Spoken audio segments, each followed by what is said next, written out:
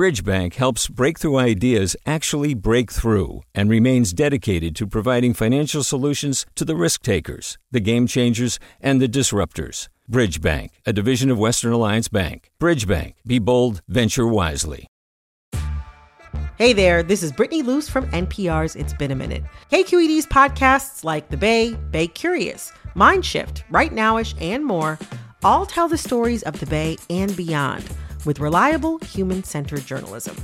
They aim to inspire, make you think, entertain, and expand your understanding of the place you call home. Here's how you can support podcasting at KQED. Showing your support is easy, and you can join Brittany in supporting KQED Podcast too at donate.kqed.org/podcast. That's donate.kqed.org/podcast.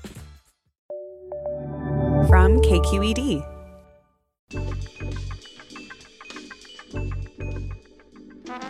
Hey everybody, from KQED Public Radio, this is Political Breakdown. I'm Scott Schaefer. And I'm Marisa Lagos, and today on The Breakdown, we are so excited to have a woman who is the daughter of sharecroppers. They fled the Jim Crow South when she was just 3 years old, and by the age of 26, she had earned 3 degrees, including a PhD from UCLA. Dr. Shirley Weber represents parts of San Diego in the state assembly. She also chairs the Legislative Black Caucus and is not afraid to take on powerful interest groups, as she has shown time and again. Dr. Weber, welcome to The Breakdown. Well, it's good to be with you. Thank you for the invitation. Well, I want to begin with some news. The governor this afternoon announcing that beaches in Orange County are going to be shut down. He was not happy with all the crowds that showed up last weekend. San Diego is spared. The beaches there will remain under the same rules. What are your thoughts about that decision and, how other counties like yours have been responding to the social distancing and so on? Well, the reality is what we're engaged in right now is really hard. Everybody thought it would be like a couple of weeks, and then at the end of a couple of weeks, we'd all be back to where we were. I don't think people thoroughly understood just how difficult this virus is to defeat and the challenges we face as we try to do that. So, I give all the kudos to the governor. He has not wavered one bit in terms of what he believes we need to do.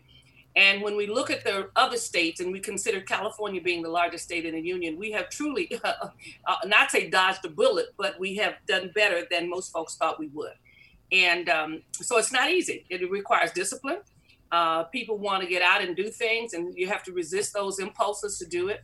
The last thing we want to do is find ourselves in this situation after 6 weeks and then have to go out and come back in again. That would even be more devastating for people as well as businesses and those kinds of things. So when you're that close to being where we want to be, to gradually begin to open up again, it's difficult to say to people, hey, yeah, you can do a little bit. No, because it's clear that if those who do a little bit will do a lot. And so that's our real concern. And so I have to celebrate the governor for taking that hard stand and being real clear and real direct to the folks who are opening the beaches and other places that this is not something that we're going to tolerate. We have spent an enormous amount of money on fighting this virus. We have put kids' lives on hold in terms of schools. People have almost lost some of their businesses, and some have as a result of having to shut down. So we haven't made such an investment. It would be tragic for us to blow it because somebody wants to sit in the sun. It's not that the beaches are going anywhere. They will be there. They have been here forever, and they will be here when we finish. And so people need to be patient. They're not folks who haven't seen the beach before. Sometimes you go places and people, I've traveled with people and they see the beach and they just go crazy because they live in somewhere in the middle United States. Well, Californians have seen beaches before. So take a deep breath, relax, and wait. So you said you give kudos to the governor. There have been a couple of disagreements with the legislature, but I'm curious your take on this. Some people are framing this like, oh, he's trying to punish Orange County. He has gotten into some tussles with local governments there, like Huntington Beach, over housing. Your city is obviously run by a Republican. Do you think any of this is being viewed by the governor through a partisan lens, or is it really about sort of responsibility at the local level and how individual officials are handling it?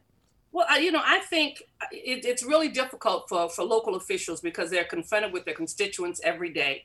and some of them will want to get reelected. I understand that is oftentimes that's the number one item on a person's agenda. Someone told me when I ran for office, well, the first thing you do when you run for office is try to get reelected.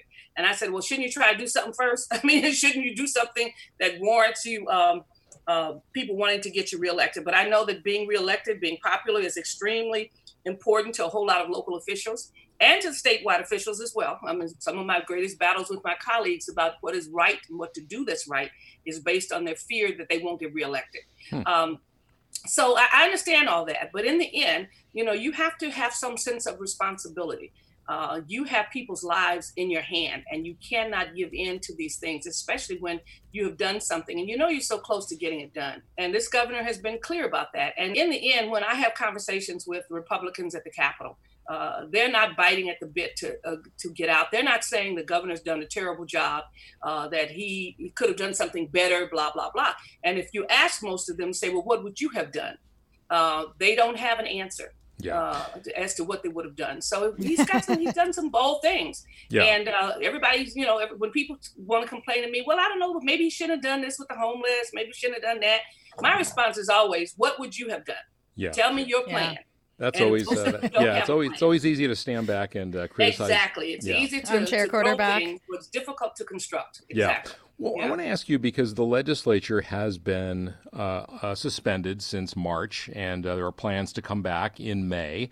And there are some concerns about whether it's safe to come back, especially some of the older members. I don't want to date you. I'm one of those. I am one of those. Okay? Yeah. Okay. So you are. You'll date yourself. You outed yourself. So hey, I out myself every day.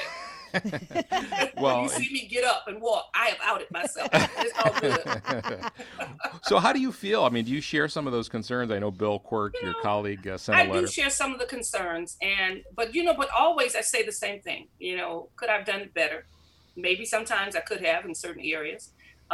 Was there any malicious intent? Probably not.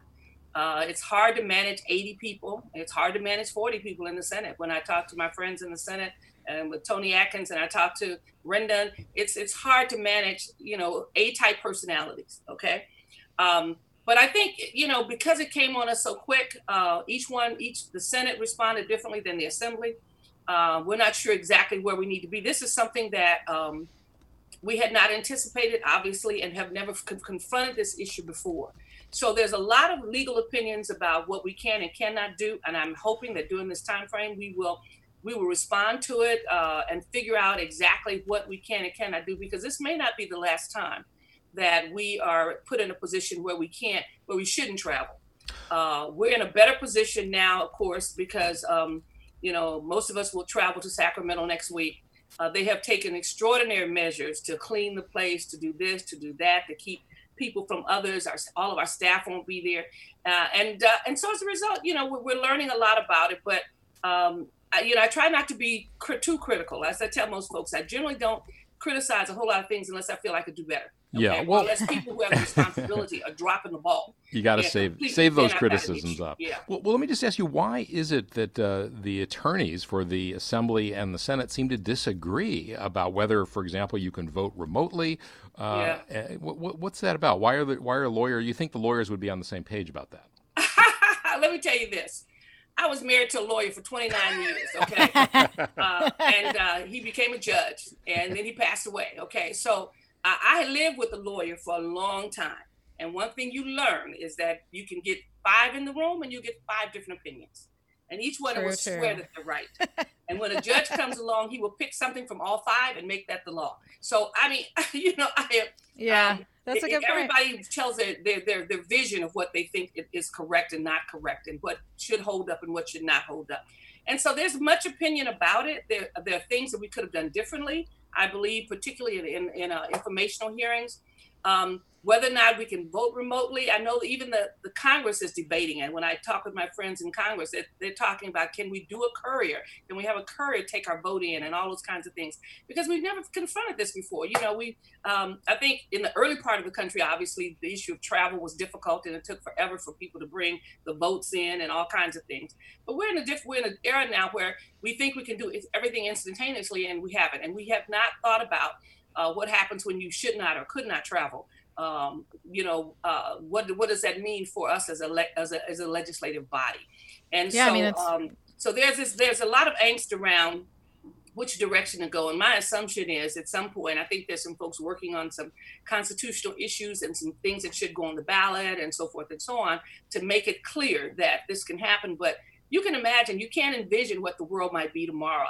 I've been in organizations where people have written their documents and says that you have to mail something. And everybody got mail, So they had changed the documents to say you could fax it. I said, don't say fax, because fax is going to get old too. I said, just say transmit. Okay? Transmit. Because you write these things in your document thinking, and interestingly enough, the mailing something has last almost seem like forever now. And all of a sudden now we realize that there are other ways that we can transmit information, we can get signatures a certain way, all kinds of things. And so we have to be flexible enough to understand that. And so our Constitution has changed, but has not changed a lot in terms of its structure, in terms of what it sees members as and what we're supposed to do and not do. And right. I think at some point this will force us to look at the work that we do in a totally different way that might create an opportunity for voting when we clearly cannot travel and cannot. Right. I mean, and this is something everyone's dealing with, right? I want to ask you before we go to the break, and we're going to get a lot more into your life, but you were a teacher for 4 decades. Your dad was very, interested in schooling as a way to sort of have a leg up. This crisis has really unearthed inequities that many of us knew were there, but it has really exposed a lot of them around both who's catching this virus. We know Black and brown and lower income communities are hurting. As a mom, I've been thinking a lot about the inequities too around education and like the kids that are already behind, what's going to happen with them. I know it's a big conversation, but I'm just curious, like how you're thinking about this, especially in the Black Caucus and more broadly as just an advocate for education? Well, I don't know. I've been appointed to work with the state superintendent on some type of program or bridge program to address the issue of these students who are already severely behind. And then we turn around and we take them out of school for 6 weeks. We put them on this so-called distance learning that has not been well organized across the state. And so these children will suffer a lot of loss, okay? And then they can't rely upon the usual sources, which is the library, because they're all closed. So we're working on trying to figure something out, because this is extremely important. This is almost a year out of a kid's life in terms of education. And when you do something like that, it could have a profound impact that would affect them for the rest of their academic career if they don't get the critical issues that they must get by 3rd grade. If they're not reading, if they're not computing, those kinds of things by 3rd grade, we can predict exactly where those students will be in the next 5 to 10 years. And it's not a pretty picture.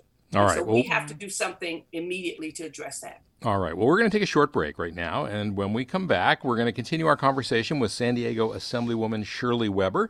You're listening to Political Breakdown from KQED Public Radio.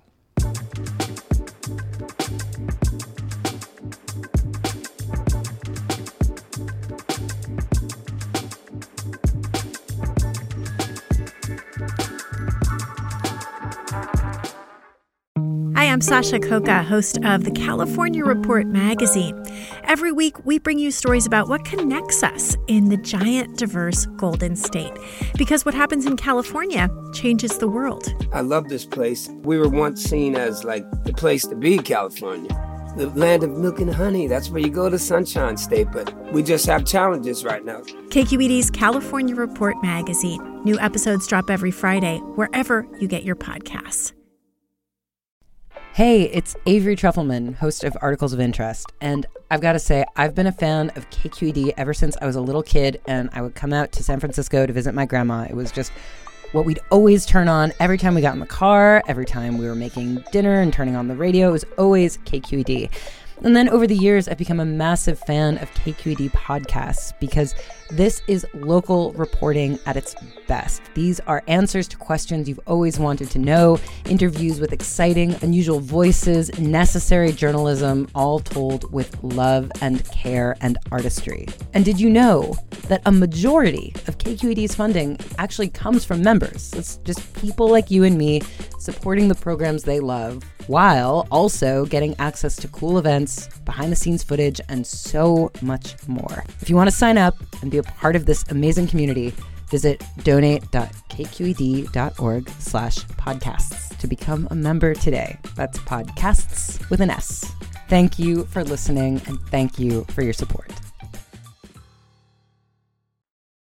And welcome back to Political Breakdown. I'm Scott Schaefer here with my pal, Marisa Lagos. And our guest today represents San Diego in the state assembly. She's Dr. Shirley Weber. And you have just an amazing personal story. We were reading the oral history you did with San Diego State a few years ago. And you were born, I know, in Hope, Arkansas in 1948. Your great-grandfather on your dad's side was a former slave. Your parents were sharecroppers. And we want to talk about you. But tell us first about your parents and their relationship, how they met. It sounds like a real love story.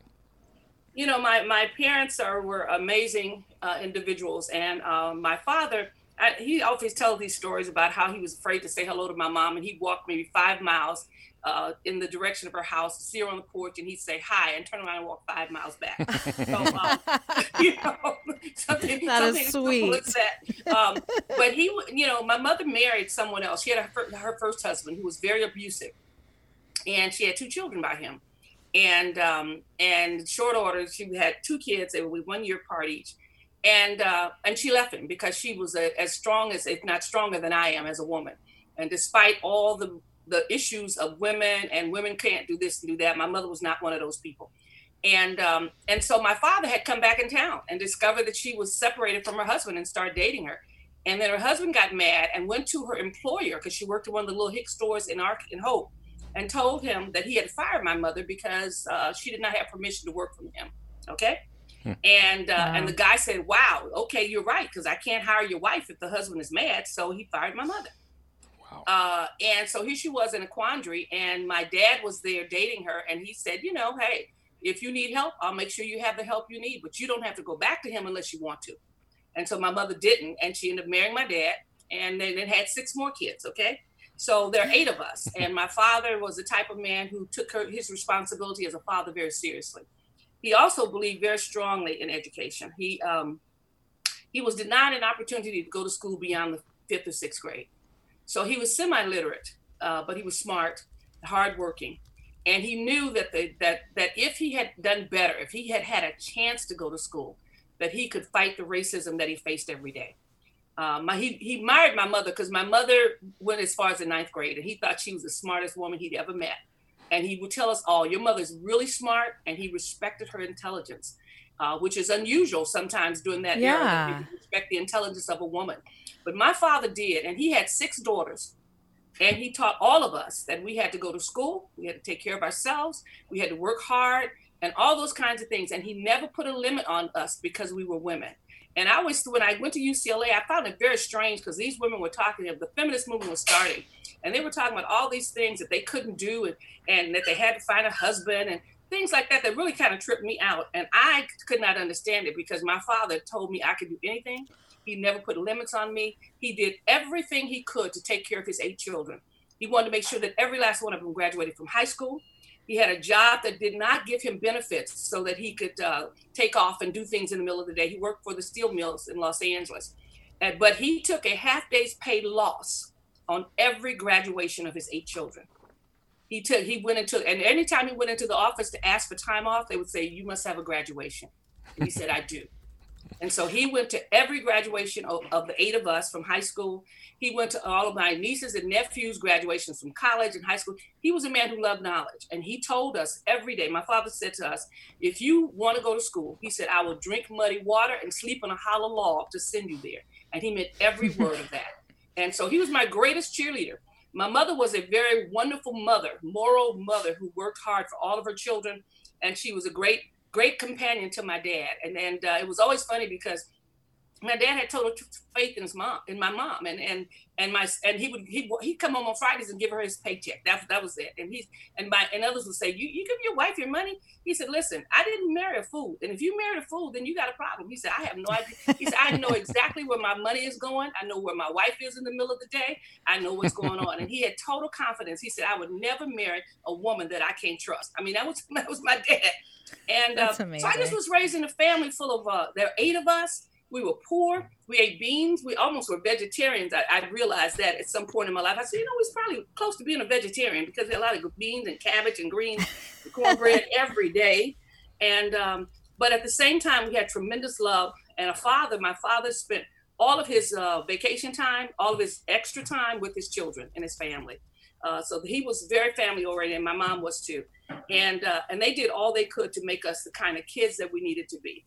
And so with that in mind, it was wonderful, and we were poor, but yeah. I knew that if anything happened to me, if I needed something, that my father would be there. And he raised us all to be very strong as family, to have great relationships and those kinds of things. And so, I was fortunate. I was fortunate to have been born in that family, raised in the projects in the Pueblos.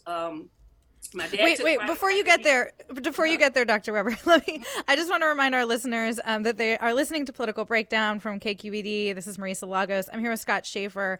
And I want to ask you about that time in your life. You guys came to LA when you were 3. It sounds like your father was essentially fleeing a potential lynching at the time. Yes, he was. And you guys ended up, and which is, I think in itself speaks a lot about the character you were talking to, that he wouldn't take anybody's what, even at a time when that could be a dangerous thing. He did not.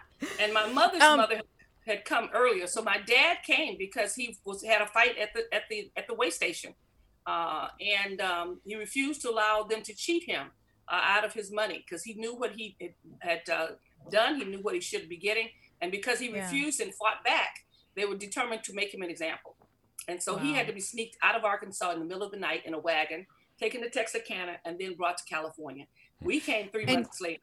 Yeah. 3 months later. Yeah. And your grandma, as you said, who's her own, I think, version of a wild soul, had already been here. Yeah. But my grandmother was a wild woman. My mother's mother. She was a we wild could do a whole woman. show on her, I think. But what struck me reading your oral... She lived to be 96. She outlived all of her husbands, wow. all of her in-laws, and all of her children. Yes. Whoa. Well, what struck me reading your history is, you guys grew up, at first you were in public housing until your father was able to buy a house with, I think, a $1,500 down payment in South Central LA. And you went to schools that were in impoverished areas and were almost exclusively Black kids and teachers. And yet you didn't seem to feel that. It really feels like you had not just the support at home, but in the community to really lift you up and make education something that gave you a path. Can you just talk about that and what some individual teachers meant for that journey for you? Well, the unique thing was LA was not supposedly a segregated place, but it was. It was de facto segregation based on housing. And at that time when we came to California, teachers were not allowed to teach any place other than in Black schools if they were Black. And they had recruited a number of educators from Mississippi and Alabama and all around. And so when I went to Holmes Avenue Elementary School, it was basically majority African American. And every teacher in the school was Black. Every teacher was Black. The only white person was the principal of the school. And there was one white guy who was a 4th grade teacher, and he was LGBT, and they would not let anyone gay teach anywhere other than Black kids. So the staff was totally out of the South, understood racism immensely, believed themselves that education was the path that needed to take them where they wanted to go. And as a result, they taught that to us. There was no kid getting out of Mrs. Johnson's class in 3rd grade who could not read. I mean, we were going to read or else we were going to burn, one or the other, because they did battle you in those days. I had a teacher who taught me algebra. I ran into him when I was doing a lecture once at a conference about maybe 20, 25 years ago. And he said he looked in the program book and he says, I bet this is that little smart Nash girl. And so sure enough, Mr. Hudson was sitting on the front row at a speech I was giving, and he talked to me. He said, I taught you algebra in the 5th grade. He said, you were that smart. And so we had order and structure and homework, and parents were engaged and involved. And so it was a unique experience when I was in elementary school and even in junior high. Well, a lot of the teachers were strong. I had a teacher in eighth grade. I had a seventh grade teacher who came to the school who didn't know how to teach, and he wanted to be a movie star. This white guy, and so his whole seventh grade he didn't teach us anything. When we got to the eighth grade, Mrs. Williams called our parents and said they did not get seventh grade. So we studied seventh grade the first half of the semester, and we did eighth grade the second half. She said, because they will be ready by the ninth grade. Wow. And we had homework every night and every holiday that was there. And then she tested us in January. She said, you will learn seventh grade English. And we did. Well, they had an investment in us as children, tremendous investment. Yeah, and of course you went to school pre-Prop 13, and it was a public school that was segregated, but obviously you got a good education, and the teachers took great interest in you. There was a lot of enrichment classes and experiences that you had. When you think about that, and when you think about and look at the way schools are today, especially in cities sometimes, what's your takeaway? What do you think? Well, it was probably Prop 13. It was prior to that, but we also just I think at the point that teachers cared so deeply for us, because most of them had been victims of racism themselves, coming out of the South, and so as a result, they basically spent a lot of their time and their own resources making sure we had experiences. Also, we had great partners in Coca-Cola and Quaker Oats, who were factories surrounding the school, and so that we went to every opera that there was. As kids, we went to the opera, we went to Disneyland when it first opened. We had these kinds of museum experiences that we would go to all the time because we had great partners in the school. And so our teachers felt not only did they need to teach us the subject matter, but they had to introduce us to the world, so that when we got out of that school, we were not afraid to go to places that we had never been before, because they were going to make sure that they gave us that level of exposure that would help us to understand what it was like to be in the real world and not isolate us in terms of being only in the Black community. And that was very helpful to all of us. All of my 8 brothers and sisters, we all went to those same schools, and we got tremendous exposure to the world and things we did that we never would have had an opportunity to do as poor as we were living in the Pueblos. Yes. All right, we have just a couple minutes left, so we don't even have time to go through your 3 degrees at UCLA. And I know you faced some racism there when you were getting your PhD. But skipping forward, I mean, you've been in the legislature for several years now. You've taken on some of really the most entrenched interests there, teachers' unions at some point, and the police unions. You passed a change to our use of force law. We just have a couple minutes left, but can you talk about whether you think, the state needs to go even further to protect particularly brown and Black communities around use of force and policing, because that was a compromise bill. Yeah. Well, we have a long way to go to really be a state that we want to be. We're not where we used to be, but we surely have a ways to go. And, one of my frustration lies in the fact that I don't think people have enough courage to fight the battles that are there. Everybody told me that there's no way I could pass 392 in terms of use of force. But I was persistent. And I knew that it was a whole lot easier to get 392 passed than to fight the battles that they fought in Selma.